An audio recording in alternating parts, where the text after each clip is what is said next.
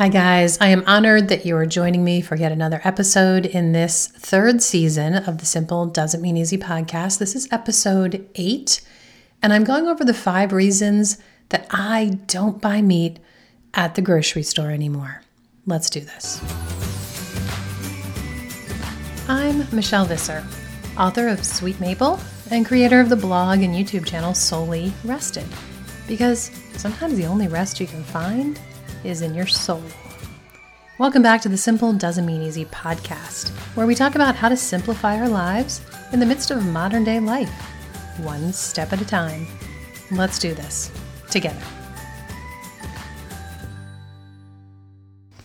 Okay, this entire season I have been alluding to some different medical articles that inspired the thought process of how I organized this season. You guys had asked for it to be all about real food, but I wasn't really sure what I wanted that to look like until I found some of these medical journals and studies that I was looking at. In front of me, I have an article published May 22nd, 2019. I will link this in the show notes.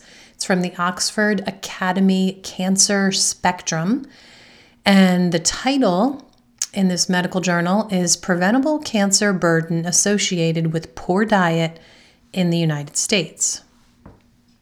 At the risk of being a little bland, because medical journals aren't really exciting reading, I'm just going to share some of this with you. It says that cancer is the second leading cause of death in the United States, accounting for 1 in 4 deaths. In 2018, an estimated 1.7 million Americans were newly diagnosed with cancer, and 0.6 million will die from cancer. The associated economic burden in the United States exceeds $80 billion annually for direct medical costs alone. With population aging, escalating healthcare costs, and increasing rates of risk factors such as obesity, the cancer burden is projected to continue to increase. Poor dietary habits have long been recognized to be associated with cancer risk. With the recent dietary data and cancer incidence in the United States and updated evidence on nutrition and cancer risk, the cancer burden associated with various dietary factors needs to be evaluated. Importantly, obesity has been recognized as an important risk factor for 13 specific cancers. In the abstract, it explains that diet is an important risk factor for cancer that is amenable to intervention.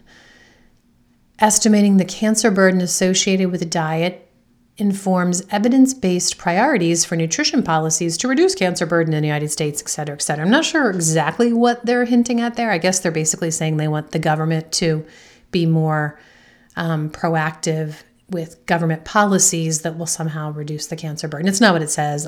I'm reading between the lines. That's not what I want at all. My goal, really, with this season, right now, what we're doing, is just to become more educated and to help each other to understand better how our choices in our diet directly impact our health, directly impact the likelihood that we will or will not get cancer, and what we can do to improve that. It's really not too hard. It really is rather simple when you just start looking at the details. So basically, in their summary, these medical experts say, I quote, "Our findings underscore the opportunity to reduce cancer burden and disparities in the United States by improving food intake." It's really that simple. Improving food intake. How do we do it? They go on to explain that 5.2% of the cancers in the year that they were analyzing among U.S. adults were diet related. And then they break down even further, 4 to 6% of the deaths were alcohol related, what was encouraging the cancer, what led to the cancer. 7 to 8% was related to excessive body weight that led to the cancer that killed the patients. And 2 to 3% related to physical inactivity. If you add up all those different things I just mentioned, it turns out to be 22%. Almost a quarter of the cancer patients in this year, what was it, 2018, I think? Almost a quarter of the cancer patients who lost their life that year all come down to reasons related to what they were putting in their body or how they were using their body, whether they were physically active or inactive, which really those two things often go hand in hand, right? The healthier that you eat, typically the more active that you are. And of course, the more active that you are, the more that you long to eat healthy because you realize the two things go hand in hand. So all of that is stuff we can so directly impact in our day-to-day life. And it equaled a quarter of the deaths related to cancer in this year that they were studying. Almost a quarter. It's mind-boggling. It's sad, the deaths that could have been avoided. So, okay, the report goes on to break down different diet-related factors that accounted, or they said may have accounted for the 80,110 deaths in that year that were related to cancer. And I'm just going to read to you this. Low whole grain intake was associated with the largest number and proportion of new cancer cases, followed by low dairy intake, high processed meat intake, low vegetable and fruit intake, and high intake of sugar-sweetened beverages. Again, I will leave this link in the show notes if you guys want to peruse this yourself. So right there is how I am organizing the rest of this season. We're going to talk about whole grains and how to get them in your diet better, more effectively. We're going to talk about dairy intake and how to improve it. We're going to talk about processed meat. That's what we're doing today. And how to avoid processed meat or why to avoid processed meat. We're going to talk about vegetables and fruit and how to get more of them in your diet in really simple ways. And we're going to talk about sugar-sweetened beverages and better alternative solutions. Okay, so for today, y'all know, because you already saw the title of the episode, I'm going to give you the 5 reasons that I have chosen to not buy meat at the grocery store anymore. Now, I will say before I go any further, I absolutely realize this is a kind of up-class problem, and I absolutely realize I am extremely blessed that I even have an option, that I even have another source to go get my meat. I realize that if you're going to a butcher, like a local run butcher or a local farm, instead of the grocery store, we all know the cost is a whole lot more. And I very much want to be quick to say, I know it's not an option for everybody. I know that. But once we go through these 5 reasons, and once you really understand what you're getting if you're buying your meat at the grocery store, maybe you can sit down and look at the budget and figure out some ways that you can cut something else that you realize, you know what, we don't absolutely need to do X, Y, or Z. And if I cut that from our family's activities or, our family's gift giving procedures or our family's choice of vacation or whatever it is, if we can cut a little from that, we can get better meat and we can stop eating this stuff that I'm bringing home from the grocery store. I know it's not a choice for everyone, but I do want to encourage you that it might be more possible than you think if this is something that, seems impossible for you. Because I absolutely know 7 years ago, I never would have thought in a million years that I'd be raising my own meat. Like it wasn't even on my radar. So I do feel extremely blessed, beyond what I can describe to you right now, that we are able to bring piglets on to our farm every spring and give them pasture to roam and get to know them and give them our table scraps and really thoroughly love their personalities and the joy they bring to our farm and really give them a good life. And then after all of that, as if all that blessing wasn't cool and enough, then those animals provide our family with a year plus worth of amazing meat that I know the source of, that I know everything that that animal ate, and that I know what kind of a life it lived. So very blessed. I can't say it enough how blessed I feel. But trust me, if you start looking around, you very well, right where you are, right where you live, whatever state it is, whatever town or city it is, you probably have an option that you can find a butcher or a farmer, even if it requires an hour or two drive, and you can order ahead, you can plan out, you can order half of a cow or a whole pig or whatever it is, and you can work through the process. Believe me, it's a big learning process, I know, of figuring out a cut sheet and figuring out what to tell the butcher and how to provide you your meats and what cuts you want. It's a long learning curve, but it is so worth it. And if that's not an option, there are probably, I know there are, a lot of options of farms that you can find just by searching on Instagram.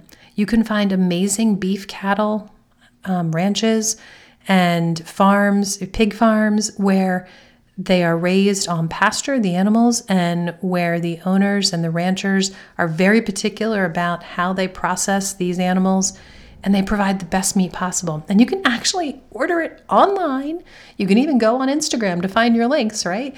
You can order it online and have it delivered in a box to your doorstep. So trust me, there are a lot of choices. But let's get on and dive into the real meaty part of this episode. I just realized what I said. I didn't mean to make that pun, but hey, let's roll with it. Let's get into the meat of this, guys. But I need to explain something that I had no idea of when we started raising pigs. I really thought, you know what, I'm not crazy about ham, but I'll do it for the bacon, you know? I mean, surely for at least a year's worth of the effort, it'll be worth it for the bacon, right? Because I didn't quite get why Bill was so set on this. I had no idea that pork is a very versatile meat, especially when it's fresh, pasture-raised pork. The taste difference is undescribable, how different it is from pork that you would buy in a store. But on top of that, it's so versatile. Once you learn a little bit about the cuts of the pig and your different options with preparing those cuts, by the way, I have written about those. I'm starting to put everything into the blog that I've learned over the years about pork, what cuts to choose and how to prepare it. So I will leave a link in the show notes that will always be an evergreen, ever-changing link that is always going to go to all of my pork preparation /recipes. As I add more, that link's going to pull them all up. So check out the show notes if you would like to know about that and the recipes. But it's a really versatile meat that really meets every interest of our family when it comes to the different meals I prepare and the different cuts you can get of pork and the different ways you can prepare these different pieces of pork meat. So that's something I had no idea. Like, I didn't even know such a cut existed that's called pork steak. Apparently it is a cut you can buy in some grocery stores. I've never seen it, but it's an amazing cut. And like I said, when it's pasture raised, it's a whole different level. So I don't know what it would taste like if you get it at the grocery store, but I can tell you the pork steak that we have raised and processed is my favorite cut of meat I have ever eaten, ever. And I definitely classify it as even tastier and better than sirloin. So there's so much there in a pig, and there's so many options. So we do also raise meat birds once a year and process those. We will put them in our freezer whole in a big vacuum sealed bag for each chicken. So we do have chicken as well. And then we have all these different cuts of the pig and different ways we prepare it. That's our entire meat source. And we absolutely love it. Can't get enough of it. But okay, every week, you're not going to believe this. I actually did the research, and I can tell you every week More than 2 million pigs are slaughtered for American dinner tables. That's more than 104 million a year. Needless to say, to meet this insane demand, a very industrial system has evolved over the decades that is nothing like a genuinely good food system should be. Of course, plenty of other animals are being raised commercially for meat, but specifically it's pork that I'm going to be focusing on when I mention a very specific practice or a very specific meat. Because otherwise, the scope of this could be huge, but we're going to stick with pork.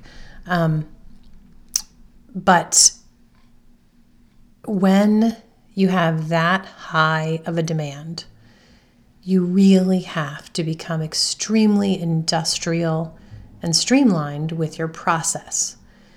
The first big shocker when I really started looking at what is the commercial process for pork, the first big shocker for me was when I realized that conventionally raised meat can be labeled as a product of the USA, but be imported. I mean, it's crazy that the meat, most likely, when you pick up meat at your local grocery store in your small town, that meat most likely came here in a container ship filled with frozen carcasses that were killed on the other side of the planet, guys. But as long as it was somehow altered or sliced or separated or repackaged in some way in the United States, then it can be labeled, quote unquote, a product of the USA. Do you think they take advantage of that and work that for complete profit? Of course they do. And I find it totally insane how naive I am as a consumer that if I saw a sticker, product of the USA, on my meat, I would immediately picture a ranch out west and think, okay, this is somewhat kind of, local meat. At least it was raised here in our country. Not the case. So that made me mad enough alone. But then when I started reading about the vicious downward spiral of events that have led to the current state of grocery store pork today, I just got angrier and angrier, guys.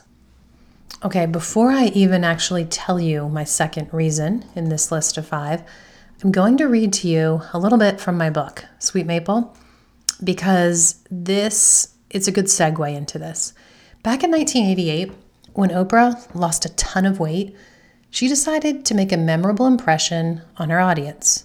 She consequently changed our society's view of fat forever, as she pulled a red radio flyer wagon onto the stage filled with this nasty, greasy animal fat that represented how much weight she had lost. Seeing fat as the gross enemy in the 1980s and 1990s is, many experts believe, the root cause of America's obesity today. Then in 1992, the new food pyramid made the push for a low-fat diet totally official. It was obvious in the new pyramid that carbs were good and fat was bad. Indeed, that pyramid became the most widely adopted food guideline in the history of our nation. One survey reported that most Americans, more than 8 out of 10, believed the food pyramid was the basis of a perfect eating plan. The problem is, all of us who were the byproduct of that movement, myself included, wound up cutting out all fats, loving all carbs, and ironically, facing obesity. Because not all fats are equal, and some are even good. So that's from Sweet Maple, page 167 and 68. But whether we want to blame Oprah or not, it's a fact. Consumers demand lean meat today. We've had this obsession with seeing fat as the enemy since the 80s. And of course, meat farmers started breeding pigs for the leanest possible pork that they could provide. But guess what? Making the animals leaner and shaving the fat off the meat, guess what that did? It reduced the flavor and it made it not so tender. Well, people didn't want flavorless, tough meat, so then they started complaining more, right? It's a vicious cycle, y'all. So guess what we started doing a few decades ago? We started enhancing the pork that suddenly wasn't so appealing to people because we were trying to appeal to them with low-fat pork. Okay, well, when we enhance pork, it's also sometimes called seasoned. And of course, in my mind, that sounds even better, right? So maybe that's why they call it seasoned. It sounds better than enhanced. Enhanced has this slight overture to it that you think, not sure if that's good, right? Well, what does it mean? It means that they inject the muscle groups of the pig with water, salt, and sodium phosphate when they're being processed. Hey, bonus, it even increases the shelf life of the meat, she says sarcastically. Because, of course, usually increased shelf life is never the nutritional option, right? That's never the best option when it comes to nutrition, to have something that's going to sit on the shelf for months and it not be a problem. So sodium phosphate is no exception. Sodium phosphate can disrupt how your body absorbs things like iron, calcium, magnesium, really important stuff, guys. Eating too many nitrates has been linked to a variety of cancers, including colon cancer and stomach cancer. Sodium phosphate can also cause vascular damage. It can stiffen up and narrow your arteries. So, okay, if this is a questionable thing, that if you eat a lot of it, it can be harmful to your health, surely they have to label the meat, right? And let us know if it's meat that they've enhanced. Sadly, no, it's not obvious. In fact, stores don't even have to mention the word sodium phosphate anywhere on their packaging. What they do have to do something, I should explain. But what they have to do is label it with one of two different phrases: water added or salt added. Neither of those sound too bad, do they? So of course, the regular consumer isn't at all alarmed or concerned to know that there's some water or some salt added to their meat. In fact, maybe it even sounds good. Oh, it's saltier, it's going to be tastier. Crazy enough, not only are you most likely eating an unidentified sodium phosphate when you buy meat at the grocery store, but guess what, guys? You get to pay more for the luxury.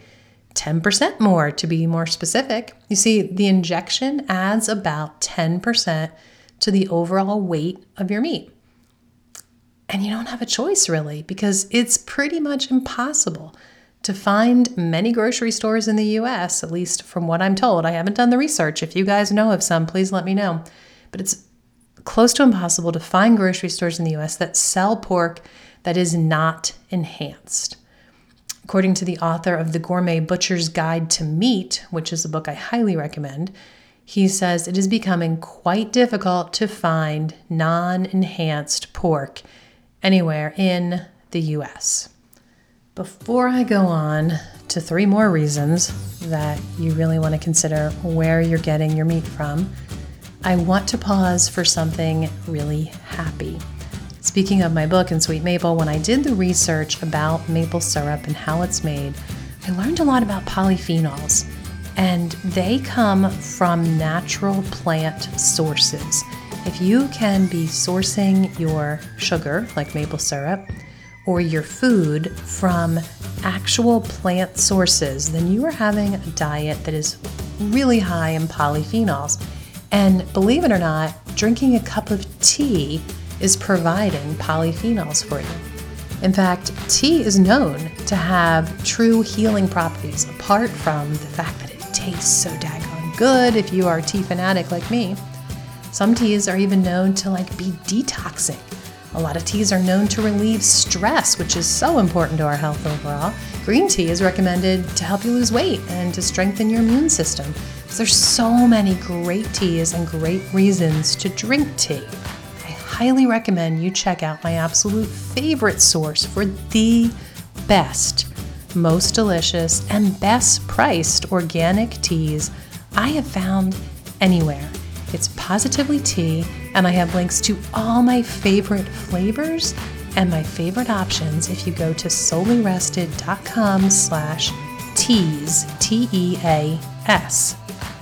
There you will find a link directly to this company, and you'll find a coupon code. It's Solely Rested that will give you 10% off your first order. So don't hesitate, don't walk, run to this company, to these teas, and start enjoying the amazing deliciousness and the good health benefits that come with these organic teas. Again, that's soulyrested.com/TEAS, or if you want to check them out directly, it is Positively Tea. Their website is freshroastedcoffee.com. By the way, if coffee is your jam, I can't talk, then you want to check them out for that too, because they have coffees that Bill loves over at freshroastedcoffee.com. Be sure to tell them I sent you with the coupon code SOULY, SOULY, rested. So, if the facts that my meat may have been imported from overseas, even though it was labeled product of the U.S., and if the fact that my meat may have been injected with things that could cause, I don't know, heart failure and cancer, if those two things aren't enough, enter ractopamine. Stage right. Okay. I'm trying to be lighthearted, but first of all, I want to make it clear. Pigs are not fed or injected with hormones, but they are fed products in the last few weeks of their life that contain food additives, and one of those food additives is ractopamine. Ractopamine stimulates the muscle growth and it reduces the fat. Essentially, it encourages the animal to grow larger and leaner, very much like if a human was taking a steroid. Ractopamine is actually what's called a beta agonist, but to break it down in ways that we can all really easily understand it, it essentially performs like a steroid. It's increasing the metabolism of the animal in its last few weeks, and that allows the animal to convert food into muscle instead of fat. Okay, so it's creating an animal that's bigger and has less fat. So it all comes back to Oprah, guys, and that little old red wagon of the hated fat, right? I mean, it all comes back to the fact that we don't want fat in our diet. And ractopamine is a direct cause of that. Anything that I have read about food or additives that mimic hormones, it's never been good, to say the least. But the USDA says that ractopamine is safe. The fact that ractopamine has been banned in more than 160 countries makes me wonder if I really want to blindly trust the USDA on this one. I mean, I'm not an expert, but there's definitely reason to hesitate. If you do some research on how ractopamine impacts people, it's really not a pretty picture. Ractopamine speeds up our heart rate and it leads to anxiety. That is just what folks need these days. Yes, after the last couple years that we have been through, we don't need more anxiety. And similar drugs to ractopamine have been directly linked to cardiovascular health concerns. Now, I've read many folks argue that there are no longer any traces of ractopamine in the meat by the time that we eat it. But Consumer Reports did an investigation, a thorough investigation of 240 pork products. And guess what? Consumer Reports found ractopamine residue in a very large portion of the meat that they investigated. I will leave a link to that study in the show notes as well. Crazy enough, are you ready for this one? Ractopamine negatively affects the meat's taste. Guys, wasn't all this a vicious cycle on a quest to improve the meat and make it more of what the consumer wants?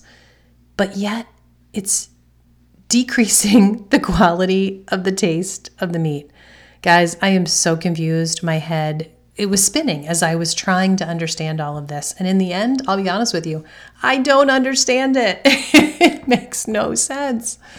Okay, The Gourmet Butcher's Guide to Meat, I mentioned that earlier. The author is Cole Ward, Cole Ward. It's a great book. I'll put a link to that in the show notes as well.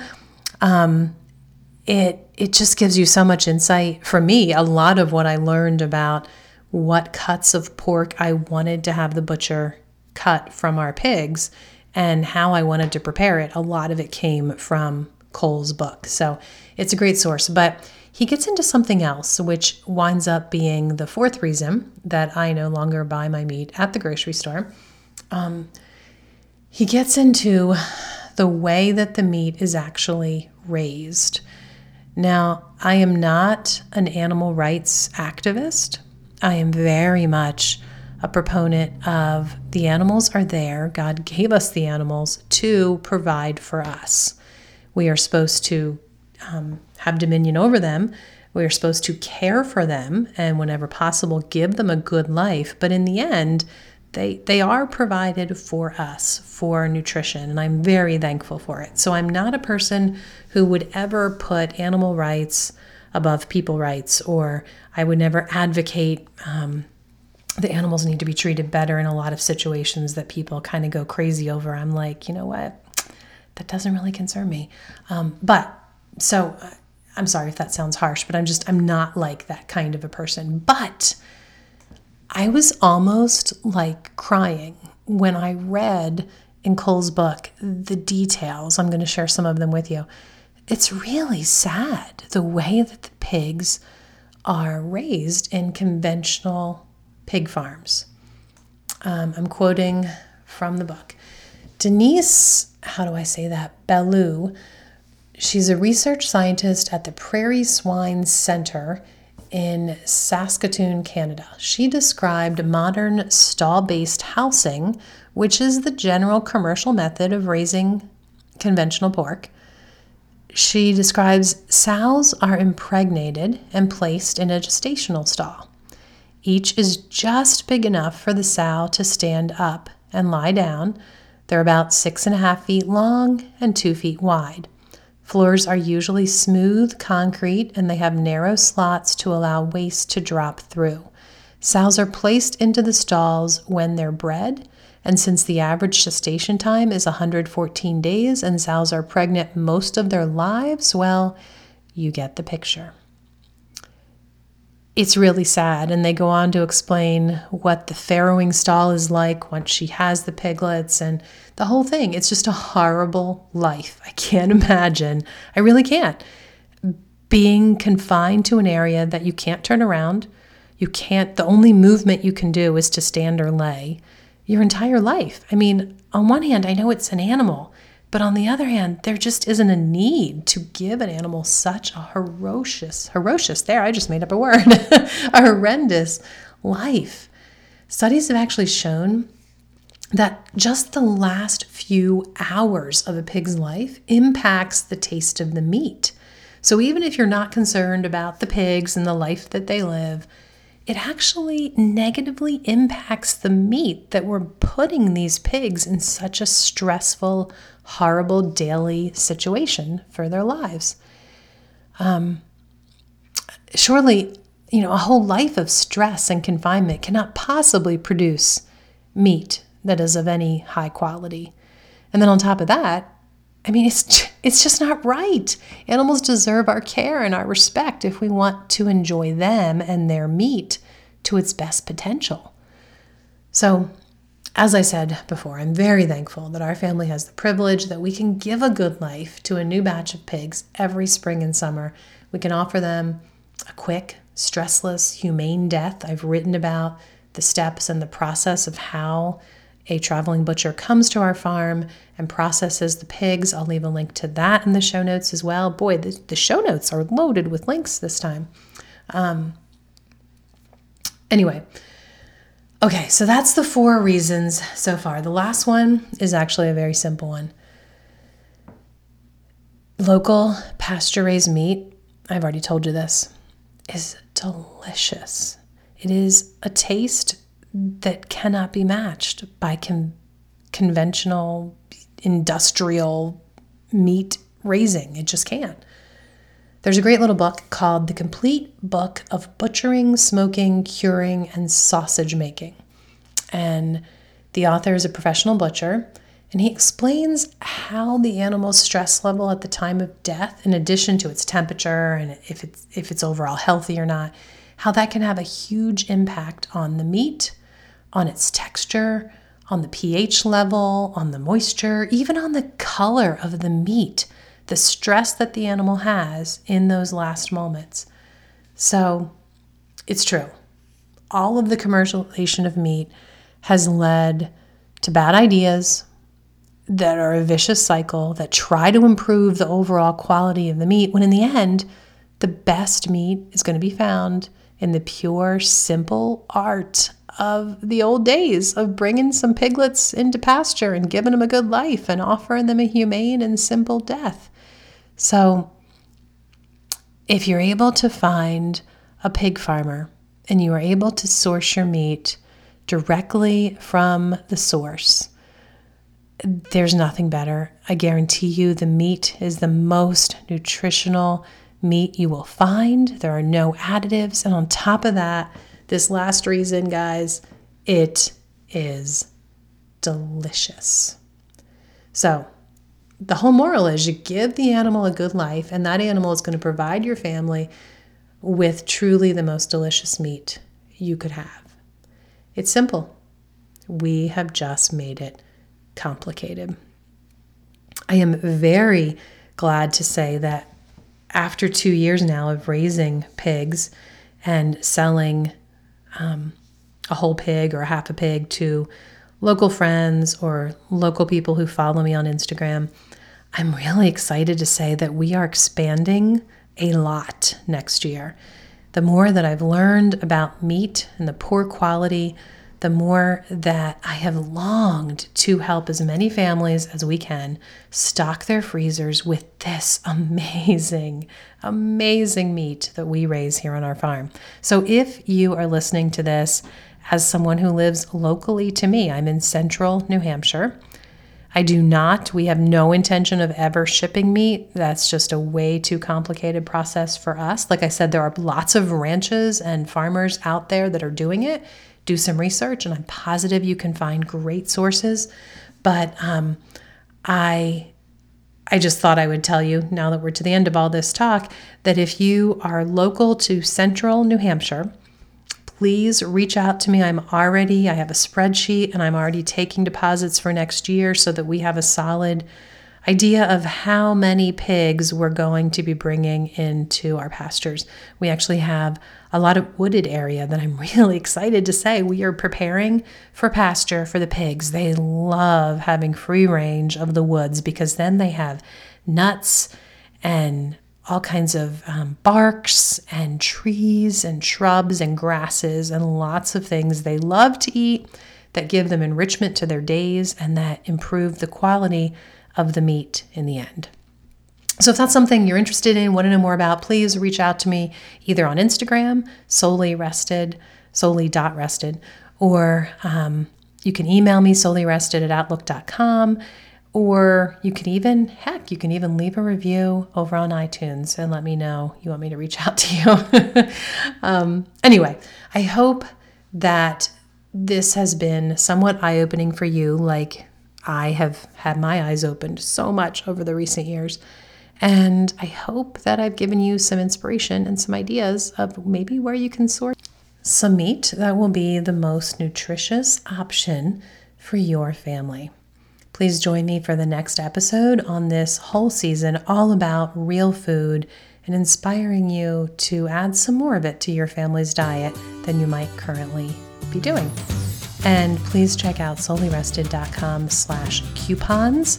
There are always specials there that I want to share with you. And don't hesitate to check out solelyrested.com/ Teas, Teas. Look into those amazing polyphenols, delicious, delicious teas, all organic, and use code SOLELYRESTED for 10% off your first order. Finally, if you are enjoying this season, you would make my day if you take a second to go over to iTunes and leave a quick little review to help drive the analytics to let different podcast players know this little podcast is worth telling others about. The more positive reviews there, the more likely the word will get out, and hopefully other people will discover this podcast. In fact, speaking of that, let me take a second to pull it up. I want to give a shout out to today's listener. It is Sunny B50. Sunny left this review. I love Michelle's idea of life and how she lives it. Hey, I'll admit it. I want to be her. Well, not really, but I do admire all that she's doing. Thanks, Sunny. It's always great to hear from you guys, and that's it for today. If for any reason you have trouble finding the show notes, I know I've referenced them a lot this episode, you can always go to soullyrested.com/podcast for links to all of that. So remember, guys, it's easy to forget how blessed we are to live this life. So enjoy the simple, everyday efforts. It's not easy, but it is definitely a good life.